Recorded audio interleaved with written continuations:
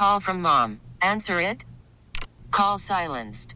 Instacart knows nothing gets between you and the game. That's why they make ordering from your couch easy.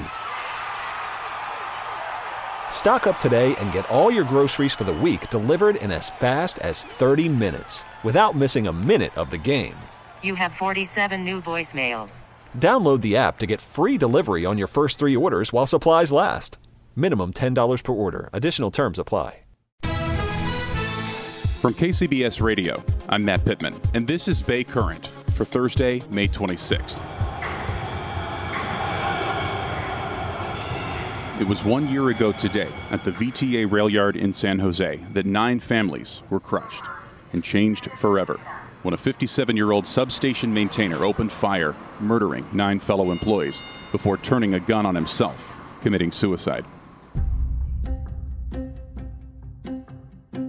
Beyond the far too commonplace ways which we all know that communities are rocked when mass shootings like this happen, this one exposed glaring issues and inadequacies within the Santa Clara Valley Transportation Authority. Among them, issues about resources for mental health treatment and workplace safety.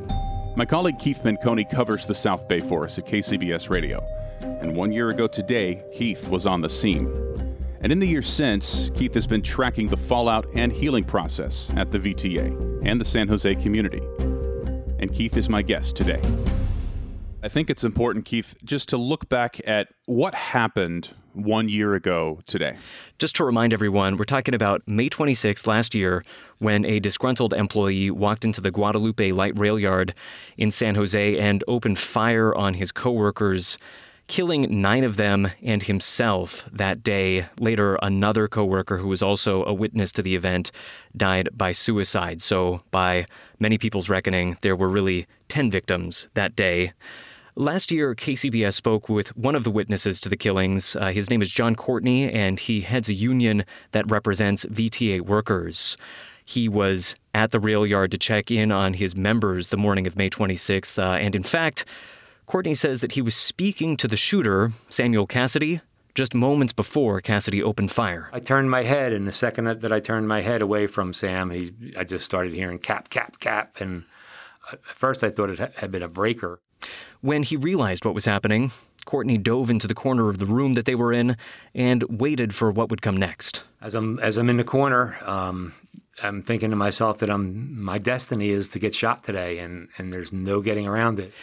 But the bullet that he was expecting never came, and eventually Courtney did make it out of that room.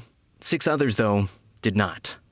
Courtney knew all the victims that day personally, and he saw the horror of their killings up close and personal. So no surprise here. This experience has haunted him ever since. Things were triggering me very easily, reminding me of the event, lashing out at people, lashing out at in meetings. It was really getting to a point where I couldn't sleep at night. I was waking up with night terrors. And because of that, a major focus in the weeks and months following has been mental health.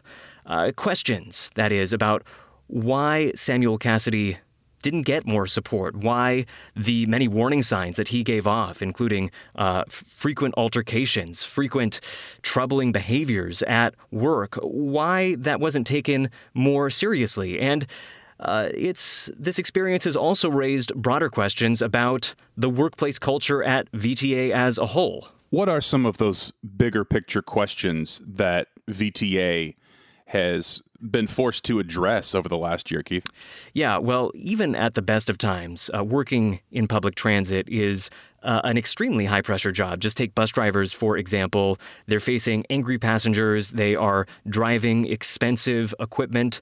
And this shooting just added to the level of pressure that everyone was facing, this sense of overall trauma. And responding to all of that, VTA has taken a number of steps to address these concerns. I'll just tick through a couple of them right here. On the mental health side, officials with the transit agency say that it has introduced full-time mental health professionals, which are now available to all employees as well as their families, and also to the family members of victims.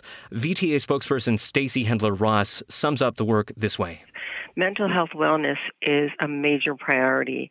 at this agency now. It has been very important in the past, but certainly with the increased need that we see because of the tragedy, we're trying to rise to the occasion as much as possible to meet the needs of our employees. So certainly some pretty big changes at the agency over the past year, and changes that even its critics acknowledge as pretty meaningful. Well, how do the workers, how does a guy like John Courtney, the head of the union, and those with the boots on the ground, the drivers, the operators, the maintenance workers, the technicians, everyone, how have they responded to what VTA has offered them? It has been quite a fractious time. There has been a lot of back and forth on these issues over the past year, but John Courtney is giving VTA credit for their work on mental health. Meantime, though, the other complaints around workplace culture, Courtney says those have seen significantly less progress. The problems are so deeply rooted that it's going to take a little more time, a lot more time. I think that the fact that we're talking about it is good, but bureaucracy is slow to move. Here we are a year later, and the question is, how much really has changed at VTA? What else could be done to make sure that workers who are struggling find supports and, ultimately make it less likely that an event like what we saw last year does not happen again? And where might those answers be? Well, for John Courtney, perhaps the most encouraging sign of change that he's seen so far is in the shifting attitudes towards mental health problems that he's seeing among workers at VTA. The stigma, in a lot of ways, attached to the admission that you may be struggling with anxiety, depression, for myself, all of those, and PTSD. There's not such a resistance to be able to say that in front of others, and I think there's actually an encouragement when it is announced somebody does say that they are struggling with mental health issues. It's also an invitation for others to be open to what they're struggling with and perhaps seek the resources that are now available that weren't necessarily available prior. So, as he's saying right there, an openness to that message that, when you are struggling, it is okay to reach out for support. And for Courtney and a lot of other people following this story, that is a very positive sign. Yeah.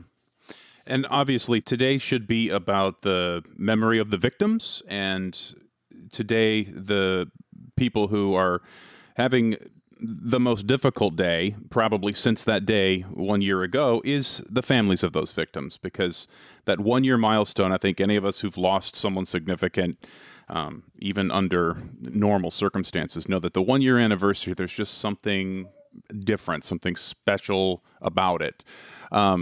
What about the healing journey for family members and for those who were at work that day and lost their coworkers? What's the healing journey been like? Yeah, I put that exact question to Sue Cronin. She's a director for the Bill Wilson Center, who led a team of social workers that's been providing mental health support to victims, family members, lots of people who are affected by this tragedy. Actually, they arrived on site the very morning of the shooting. So they've been there since the beginning. And just as you say, Sue Cronin says that in her experience, the 1 year anniversary for these sorts of tragedies is a really important marker for a number of reasons. The first year is the year of first, the first birthday without your loved one, the first Christmas, the first Father's Day. And often the surviving family members gear up for those firsts. And then after the first year is complete, year two feels like, and other people think it should go back to normal life. So it's incorporating that loss continuing into year two and beyond when there's not as much support around those holidays or birthdays after the first year. And so it's really important that friends and family continue to support the surviving family members in year two and beyond, because that's when it can almost feel harder to start trying to live normal life when it's never going to feel like it did before. Just those acts of human kindness make a big difference. Yeah, no doubt about it. Keith, this is tremendous reporting. Thank you so much for your time and for your insights on, I know it is a heavy day for the Bay Area community and for everyone down in San Jose, but it is important to look back and remember. So thank you. Absolutely. My pleasure. And thank you for listening. New episodes of Bay Current are out every day. We'd love to be part of your daily routine. You can subscribe to us on the Odyssey app, Spotify, Apple Podcasts, or wherever you listen to podcasts. And we're on YouTube on the KCBS Radio YouTube page. That's it for today's Bay Current. I'm Matt Pittman, and we'll chat with you again tomorrow.